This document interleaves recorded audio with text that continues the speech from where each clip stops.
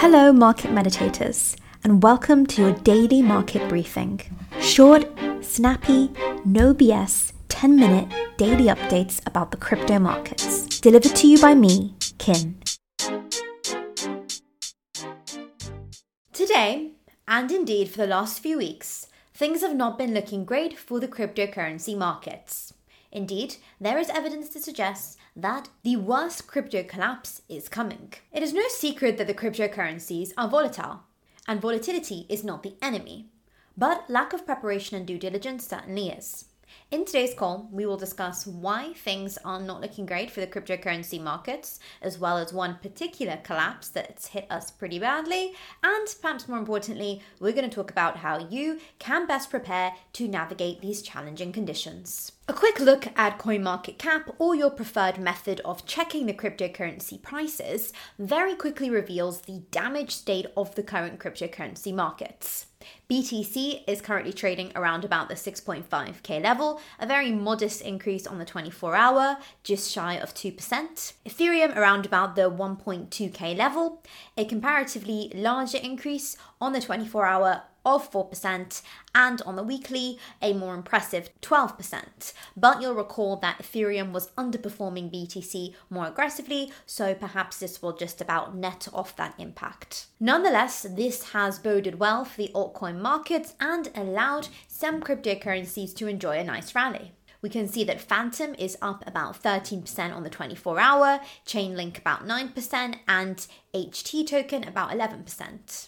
Biggest losers are Cello, Convex Finance, around about 3% each, but overall, as we can see in the top cryptos by 100 market cap, there is not big losers on the 24-hour. So we seem to have established that our problems are specifically for our market leaders today, BTC and Ethereum. Let's take a look at why. Crypto markets spent much of Monday in the red before a late day rally sent most major tokens into positive territory, even as the industry continued to process, here's our bad reasons, on negative sell pressure, the dual body blows of crypto lender BlockFi's Chapter 11 bankruptcy protection filing, and widespread protests in China over severe COVID restrictions. Let's take a look at this and understand how it might feed into BTC or cryptocurrency prices. Protests against China's zero COVID strict policy and restrictions on freedoms took place in cities around the country over the weekend, in a wave of civil disobedience not seen on the mainland for a long time. China is a very large country, and if you open up a map, you can see that indeed the protests have very much been widespread throughout the country. So what is it in particular about the China approach to COVID that has so many local people distressed? Well, China has maintained a stringent approach to COVID, even as restrictions in other countries have eased. Zero COVID, which aims to isolate every infected person, has helped to keep China's case numbers lower than those of the United States and other major countries. Public acceptance is wearing thin after a recent rise in infections prompted many cities to tighten controls. We can see that recently there has been a big spike in COVID cases in China. But of course, the death count has been lower because the virus that remains is a weaker version on many counts. Of course, in tackling COVID, a very black swan event, countries have one of two approaches really.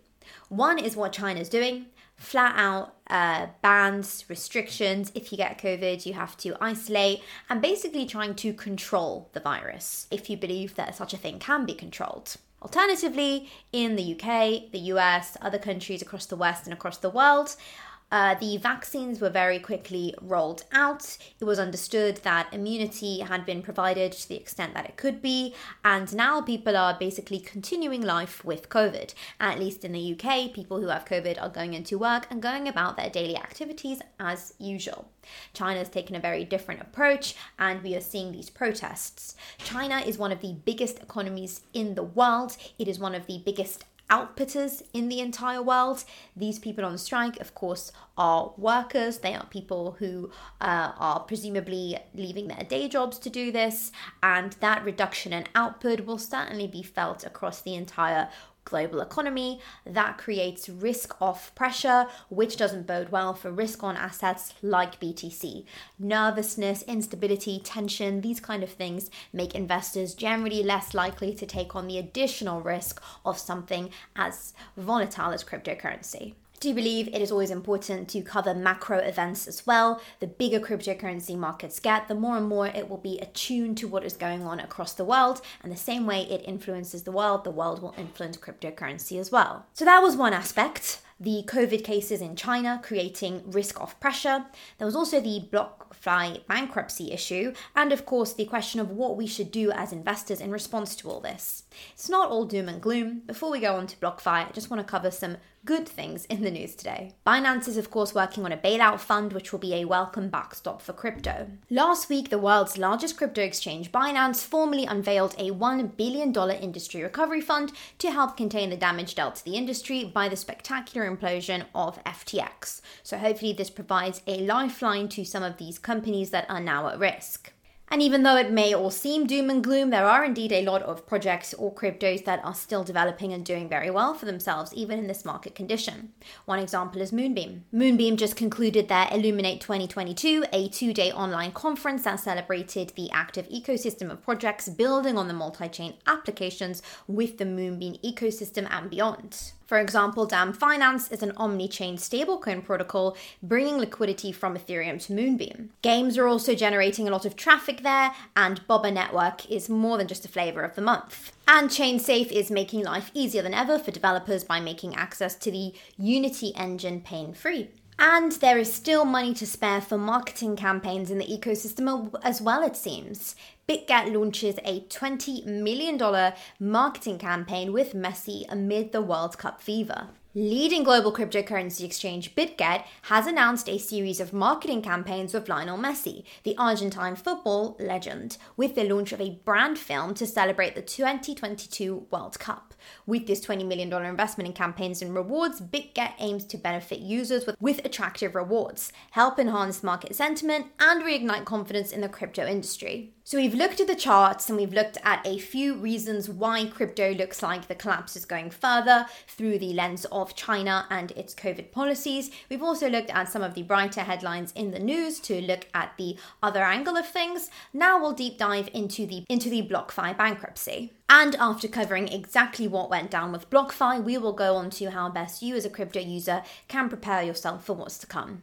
Popular cryptocurrency lending platform BlockFi is the latest victim of the collapse of FTX. On Monday, the 28th of November, so just yesterday, the firm filed for Chapter 11 bankruptcy, with the firm's founder, Zach Prince, stating their heavy exposure to FTX created a liquidity crisis. According to BlockFi, the liquidity problem was brought on by coins locked on FTX's platform and its exposure to FTX through loans to Alameda Research. BlockFi states its assets and liabilities range between $1 to $10 billion. The news comes 2 weeks after BlockFi suspended withdrawals due to the lack of clarity on the status of FTX.com, FTX US, and Alameda. In July, FTX US signed an option to purchase BlockFi, but the deal fell through when FTX suspended withdrawals. BlockFi announced in a news release that it will attempt to recover the money owed by FTX and plans on suing a holding company of Sam Bankman-Fried, SBF. BlockFi will attempt to recover shares in Robinhood Markets it pledged as collateral 3 weeks ago before BlockFi and FTX filed for bankruptcy protection. In a court filing on Monday, BlockFi listed FTX as its second largest creditor, with $275 million owed on a loan extended earlier this year. It said it owes money to more than 100,000 creditors and plans to lay off 2/3 of its 292 employees. BlockFi's bankruptcy filing also comes after two of BlockFi's largest competitors, Celsius Network and Voyager Digital, filed for bankruptcy in July, citing extreme market conditions that had led to losses at both companies. Crypto lenders acted as a gateway for non-crypto native users to enter the crypto world. They experienced a massive boom during the pandemic and attracted retail customers with double-digit returns on their deposits. It remains to be seen if trust can be regained without regulation. BlockFi was no small name in the cryptocurrency markets. FTX's contagion effect continues to suggest that cryptocurrency is in deep trouble. So now let's talk about what you as a crypto investor can do to prepare for all this. The first thing you can do to prepare yourself for these crypto collapses is probably fairly obvious at this point. Unless you're living in some sort of alternate universe, you would have heard it by now. Use self-custody of your crypto assets.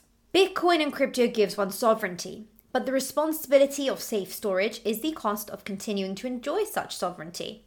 The promise of permissionless money that is tamper-proof and censor-proof is only realistic if the Bitcoin or crypto is held in self-custody. There are risks to storing one's crypto on a centralized exchange, like FTX, including counterparty risk. This is the risk that the counterparty at hand, in this case the exchange, will be hacked and your crypto will be stolen. Or, for example, that the counterparty goes bankrupt and is not able to pay its liabilities. To mitigate the risk of centralized exchanges, it has become increasingly clear that crypto investors and participants need to consider self-custody. Examples of self-custody include hard wallets, physical storage devices used to store your private keys. Popular examples are Ledger and Trezor. Hot wallets, custodial and non-custodial. There are many different methods of self-custody, but what is crucial here is that through owning your private keys, you enjoy the power and benefits of your crypto to the fullest. For as long as you decide to store your cryptocurrency on a centralized exchange, you run the risk of being held hostage by that exchange. Mitigate your risk accordingly. Action number 2, again, since the very first second that FTX collapsed, we said here on the Market Meditations YouTube, podcast, newsletter, etc., that there's likely more to come. These companies sort of have arms and legs across the crypto universe, are involved with all sorts of projects and companies. When the big one collapses, like FTX, it becomes a sort of domino effect where a lot of other companies, big and small, come tumbling down thereafter due to their exposure to FTX. The contagion risk is there, and unfortunately, it probably doesn't end at BlockFi. And to make matters worse, these companies are flat out lying to us recently, telling us that they are not under pressure, that everything's fine, that their exposure to FTX wasn't so big, and then they go on to say that they're going bankrupt. It is worth staring into the different companies, cryptos, projects that both FTX and Alameda Research had exposure to. These range from DeFi's, NFTs, gaming, data analytics, infrastructure, crypto financial services, Web 3.0, trading, brokerage. Stare into the companies' projects that FTX and Alameda had exposure to. If you find that you too have exposure to those, you might want to reconsider the extent of that exposure or its entirety. Last but not least, the third thing you should do to protect yourself at the moment as a crypto investor or holder, as well as looking out for crypto-specific events like what we just mentioned, self-custody or contagion effects of FTX, make sure you're paying an eye on the macro markets as well. Otherwise, you're sort of safely tucked away, maybe, let's say, in one room in a building, but the entire building is on fire. The ground floor's on fire and you just can't see it yet because all you care about is the one bedroom you're in. You have to consider the macro economy as a whole as well. In exactly 15 days is the next FOMC meeting. This is where the US Federal Reserve decides what kind of interest rate or monetary policy they are going to pursue. Two likely scenarios in this next meeting: a 50 basis point interest rate hike and a 75 basis point interest rate hike. So in either scenario, it will be a rate increase. However, one is a lot less aggressive than the other, and it currently looks a lot more likely, priced in at about 72%. In the cryptocurrency markets, we want less aggressive interest rate hikes, so that likely scenario is better news for us. Keep an eye on how this situation develops. Keep an eye on how interest rates are being approached. If it looks like interest rates are gradually going to go down, which the market is currently predicting, things might turn around for the cryptocurrency markets. Alternatively, if we see another 75 basis point hike, things could get pretty ugly. As well as the Federal Reserve meeting, keep an eye on what's going on in China as well. Don't just consider the one room you're in, you want to look at the entire house always. Adios, that is goodbye in Portuguese in honor of both Brazil and Portugal's victories in the football yesterday, or soccer if you're American.